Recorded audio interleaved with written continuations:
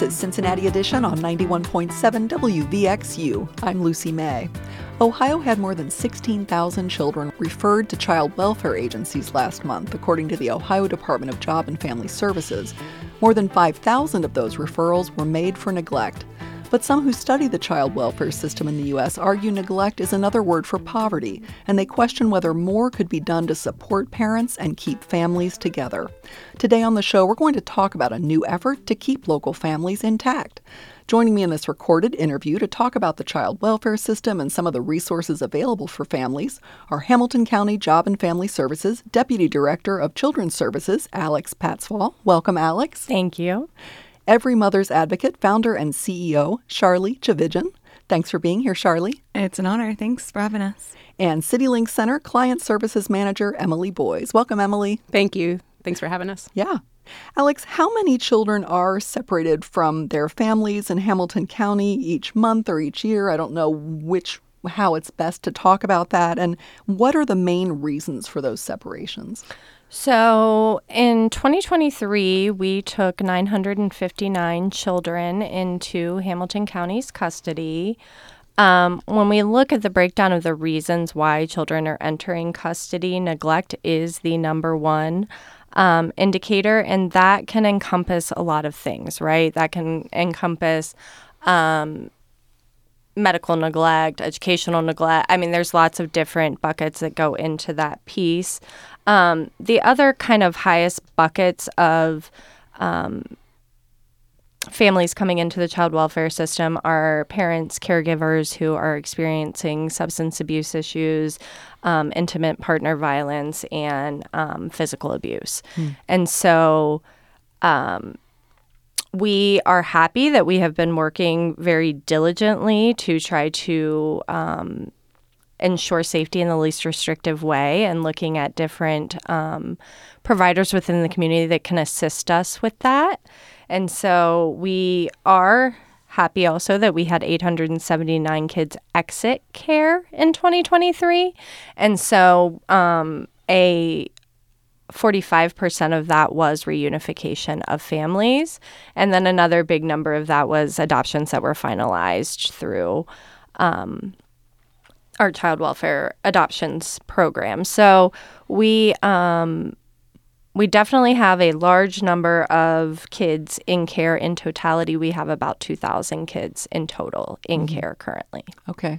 And so I should be able to do this, but my math skills are not great. So how many children do not get reunited with their families? Or I know, I don't know if that's last year or you mentioned a number 800 and something were reunited in some way or exited care in some way. Yeah, so 879 actually exited care. Okay. Of those, 11.8% of those were kids who aged out at age of majority. So they did not have permanency and they were not reunified with their family, which is a very significant and detrimental outcome for children. And so something we really want to focus on and minimize.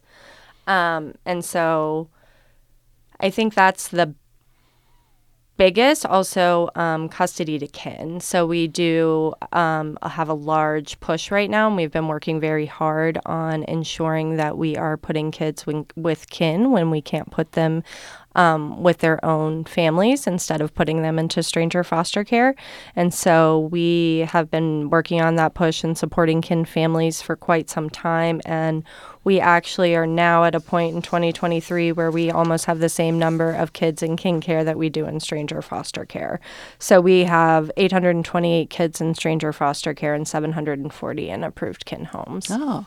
So do you all, or do you have the numbers with you to show how many kids do get reunited with with a biological parent or with the family that they were removed from, I should say? Yes. So, I mean, I have the number for 2023. 382 children were returned to a parent, guardian, or custodian. So that could be, obviously, they were already in the custody of grandma and they were removed from grandma and then they were reunified with grandma. But we consider the bucket of reunification, they're reunified with their original caregiver. Okay. And that was what, about a third of the kids that you took into care? It's 43.46. Okay. Charlie, some people who study, as I mentioned in the introduction to this conversation, who study the child welfare system really interpret neglect as another word for poverty. Mm-hmm. Alex said there are lots of different ways that the county looks at neglect, lots of different reasons for neglect. How do you interpret that word? When you hear about neglect, what are you hear? Yeah, it's a great question. And Alex is right that it is really complex and the data is very complex because oftentimes there's also more than one reason why a case is opened. And so they're not mutually exclusive numbers. Oftentimes, Every Mother's Advocate is headquartered in South Florida, so we have the most context of the data in that county. But it is linked to unmet basic needs, whether it's unstable housing or inability to get medical care, truancy, oftentimes with school, where if you look at just the human basic essentials, that those are lacking in the home. And it is something that we look at and say, are those the preventable causes of the system? Are those the things that we could course correct sooner? If a mother is working paycheck to paycheck and living at near below the poverty line, all of her problems become really interlocked. And so within our work, that's oftentimes when we interact with a mom is one thing leads to another. Her child is sick. She's calling out of work. Her paycheck is smaller. She can't pay her light bill. And it just becomes this cascading effect on a family. Now, the department or JFS is knocking on their door because a report was made. And so anytime there's that heightened level of surveillance, you're going to start poking and prodding and find something. And so we say, hey, are those the preventable causes within the system that we could address sooner? Alex, how big an issue is poverty for children who enter the system in Hamilton County? I mean, you mentioned there are lots of different ways to look at neglect, medical neglect, educational neglect, but how often does poverty play a role in that? So I would say it plays a huge role, and I kind of like to use the word access versus poverty because really what we find is that there's just a lack of access to resources. So even with medical neglect, there might be a lack of access to transportation, so where they just can't get them to those appointments, or a lack of access to even grocery stores in your own neighborhood, right, to be able to feed your kids even if you had the assistance to do so. And so really even when you look at access to digital equity, having the access to all of the things that we kind of take for granted. And so I see that a lot with our families, that they really lack the access and support systems that they need to be able to focus on child safety. Mm-hmm. Emily, do you have a sense, based on what you hear from families who are served at CityLink Center, how much local families really worry that lack of access or that lack of resources will result in losing their children? I know just from past reporting I've done, I've talked to moms who hide their homelessness because they're worried their kids will be taken away from them if the government finds out that they're sleeping in their car. What do you hear from families about that? Yeah, I really appreciate, Alex, that you used the word access. And by design, CityLink is trying to solve for that in one location and by bringing access to critical resources like income, budgeting, transportation, childcare, all in one space. And as someone's coming to CityLink Center, they definitely share with their service coordinator, which is the person that works one-on-one with them, about what they're worried about. And their children is first and foremost. So we do hear concerns from families that as they are looking to new careers, how can I provide for my family right now? If I take this risk and try to find myself in a new career, trying to grow my income and not live paycheck to paycheck, how can I do that, but also continue to provide the things that my family, my children really need? And so that's where I feel like at CityLink Center, we're able to start breaking down some of those barriers by offering things in one spot. Mm-hmm. And what made CityLink Center interested in offering Charlie's program at where you are? That's great. It's actually been over a year that we've been in conversation with our local Job and Family Services and Every Mother's Advocate about what this would look like here in Cincinnati. So the first and foremost is that Every Mother's Advocate, also known as EMA, shares some really common beliefs with CityLink Center. And that's that as someone is surrounded by services that are centered to them, that can really lead to long-lasting change, and that they can achieve those goals when the services are surrounding them. So that's first and foremost a belief that we share. And the second is that support is critical and that we can't do things alone. And so with the Every Mother's Advocate model and with CityLink Center, we believe that volunteers in our community are a big part of building that support for someone. We're talking in this recorded interview about the child welfare system and efforts to keep families together. So, Charlie, your organization works to prevent these separations. How do you do that? What does that work look like? Yeah, so we developed this program in South Florida, tested and reiterated that model for about 3 years, where many of the referrals that would come through were through Child Protective Services and the ones that are flagging the level of risk for families. Many of them put on what we would call a safety plan, and EMA is a part of that plan. So we have this sort of two-prong approach in how we wrap around families. One arm is this role of an EMA coordinator that functions much like a case manager, social worker, making sure mom has access and is connected to the right support. And then this other arm of a volunteer advocate. So we said missing in that relationship with a social worker and a client, if you will, is this really oftentimes relational piece. So this volunteer advocate are women we recruit and train to journey with one mom in her crisis towards stability. So they work on a little parenting curriculum, which is really a conduit to build a relationship while engaging in learning and enhancing these parental skills around nurturing environment and safety and whatnot. Very holistic. But they're that relational, emotional, and tangible support. They're the champion in her corner, where much of society might look at mom and say, she's the problem. And we look at mom and say, actually, she's a huge part of the solution. And if you can equip and empower her to raise her children in a safe, stable, and nurturing environment, that's going to be the thing that makes the real difference. So you've got two people in your corner that are advocating for you and making sure you're equipped with the right skills and resources to be successful. Is there a typical profile of the moms you serve in terms of their education level or income level? Who are you typically seeing in the program?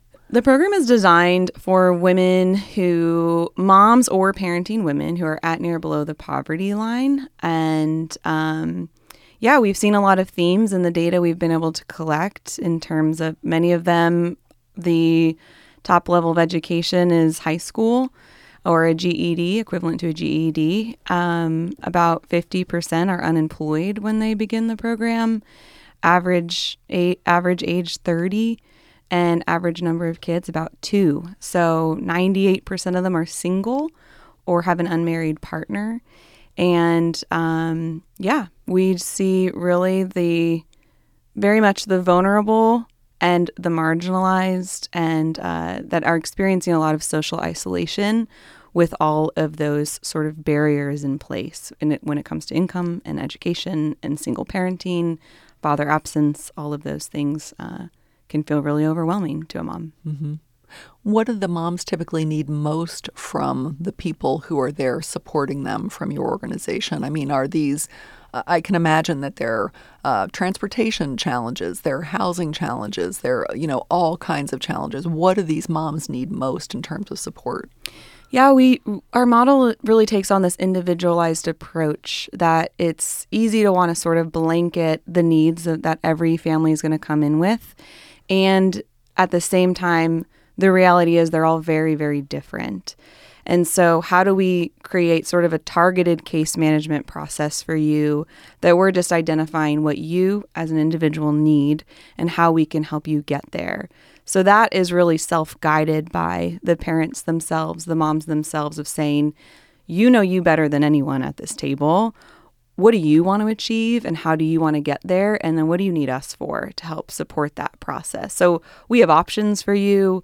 We have suggestions and recommendations and services we would have come really vetted. And at the same time, it's got to be guided by you and really lean into that motivational interviewing process. So I don't know if it's a one size fits all in terms of what they need, but I can say what really like our greatest theory of change is deeply relational, that many of these women come in with very little levels of social support, whether that's just because they were born into sort of that broken cycle or they burned every bridge with people for the sake of surviving. And that is something to connect these women into a community that cares about them, that is an empowering and dignifying experience. You're not a problem to be solved. You're a person to be loved. And that's a felt experience that we hope and strive to make sure that every mother experiences during her time in this program. Alex, what kinds of families do you imagine fitting well within this system? I guess I wonder, for example, what about if there are allegations of abuse that bring a family into the system in Hamilton County? Is this program kind of off the table at that point? Is it, are there different sort of characteristics that a client needs to have to really be a good fit for this program? I think there is some eligibility criteria that has been developed and is also being kind of still developed based on our population needs. But we are planning on piloting it in our assessment division. Obviously, we are looking at families who are still together. And we want to keep them together. And so these families may be on a safety plan for something such as physical abuse. But that doesn't mean that they wouldn't be benefits to or a benefit to this program or the program a benefit to them. So I don't think that I would rule out a family based on an allegation because obviously allegations are just that. They're allegations, right? And so we assess safety in every family that we open. And I think there will be, you can really kind of tell in your initial interactions with a family what their support system is, what their access looks like, et cetera. And so that's how we're going to vet our referrals into EMA. Mm-hmm. Charlie, do you find that moms and people who work with your program, do many of them have prior involvement with the child welfare system? And does that make a difference in terms of how your program works with them? That's a great question. I know that so far, since we've begun asking that question of past history and run-ins with the system, we've seen about a quarter of them do have past involvement. And 75% do not. So this is their first run-in. And that's really just the statistics that we're seeing at this time. Mm-hmm. Alex, my understanding is that family preservation or family reunification has been a priority at Hamilton County JFS for some time now. What other supports and systems do you all have in place to kind of help that happen? So yes, obviously, a child welfare intervention is traumatic and intrusive into any family's life. And so we have worked diligently to try to engage our community partners and their resources. Child welfare is a reactive system by nature. Something has already happened, right? But so that's why we are working with our partners within our community to try to implement more prevention services. We do have some prevention services that we work with. We also have a contract right now with Cohere, who is out in the community, really listening to our community and what they need from us. And so we're trying to get that feedback from them. But we have spent we also put out a request for proposal for prevention services. And so we are in the process of doing 12 different contracts for preventative services for our families to hopefully assist in keeping families together and preventing removal. What other kinds of preventative services do you think could be helpful? I think there's an array of services that could be helpful for our families. Obviously, there are tangible resources that our families need. And so that is first and foremost. If a family's basic needs aren't met, they can't focus on anything else. So if we're involved for medical neglect because a child is significantly has some significant medical needs and parents aren't able to meet those needs really because of lack of access to resources or services, we want to try to wrap them with those services and to assist them to get that child the care he needs without having to remove that child or put that child in a different setting in order to get their needs met. Mm-hmm. Emily, how do you think the services provided by Every Mother's Advocate can really fit into the network of other supports that exist at CityLink? As we've gotten to know EMA, they have shared with us that in their other communities across the nation that their programs are networking with different people in the community to provide those resources of financial and income, child care, transportation, all of these things that are critical to our everyday life. And at CityLink, what's so unique is they're in one building. And so what a nice fit to have a program that is geared towards family preservation and something that's so crucial to Hamilton County right now in CityLink Center, where we can provide those services in one space and really surround that mother with support. Charlie, how many families do you expect to serve in Hamilton County, and how are you going to define success for your organization here? I believe Cincinnati's goal, CityLink's goal, is about 70. You're asking me the wrong question. Yeah. It's about 70 families. Yeah, that's right. 70 families to be served in the first year, and that the main goal and sort of KPI of the program is really tracking how many of those families stay together that were once flagged by JFS as, hey, there's risk here of these children entering foster care. What percentage of those families can we preserve?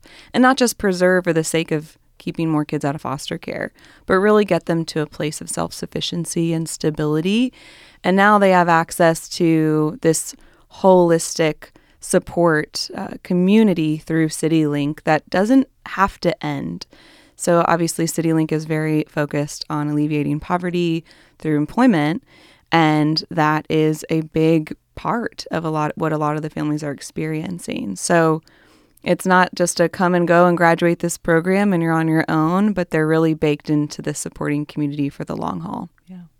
Alex, how does Hamilton County JFS plan to measure the success of this program? What will you be looking for to feel like this is working? I mean, I think we'll be looking at similar measures, right? We'll be looking at were we able to, keep the family intact? And then also I think that this is probably more down the line, but we want to look at rates of recidivism, right? And so did we get this family to a place of stability, and did we keep them from coming back to child welfare's front door? Mm-hmm. Well, I've been talking with Hamilton County Job and Family Services Deputy Director of Children's Services, Alex Patzfall, Every Mother's Advocate founder and CEO, Charlie Chavijan, and CityLink Center Client Services Manager, Emily Boyes. Thank you all so much for your time today. Up next, we'll get some February film recommendations from film critic T.T. Stern-Enzi. This is Cincinnati Edition.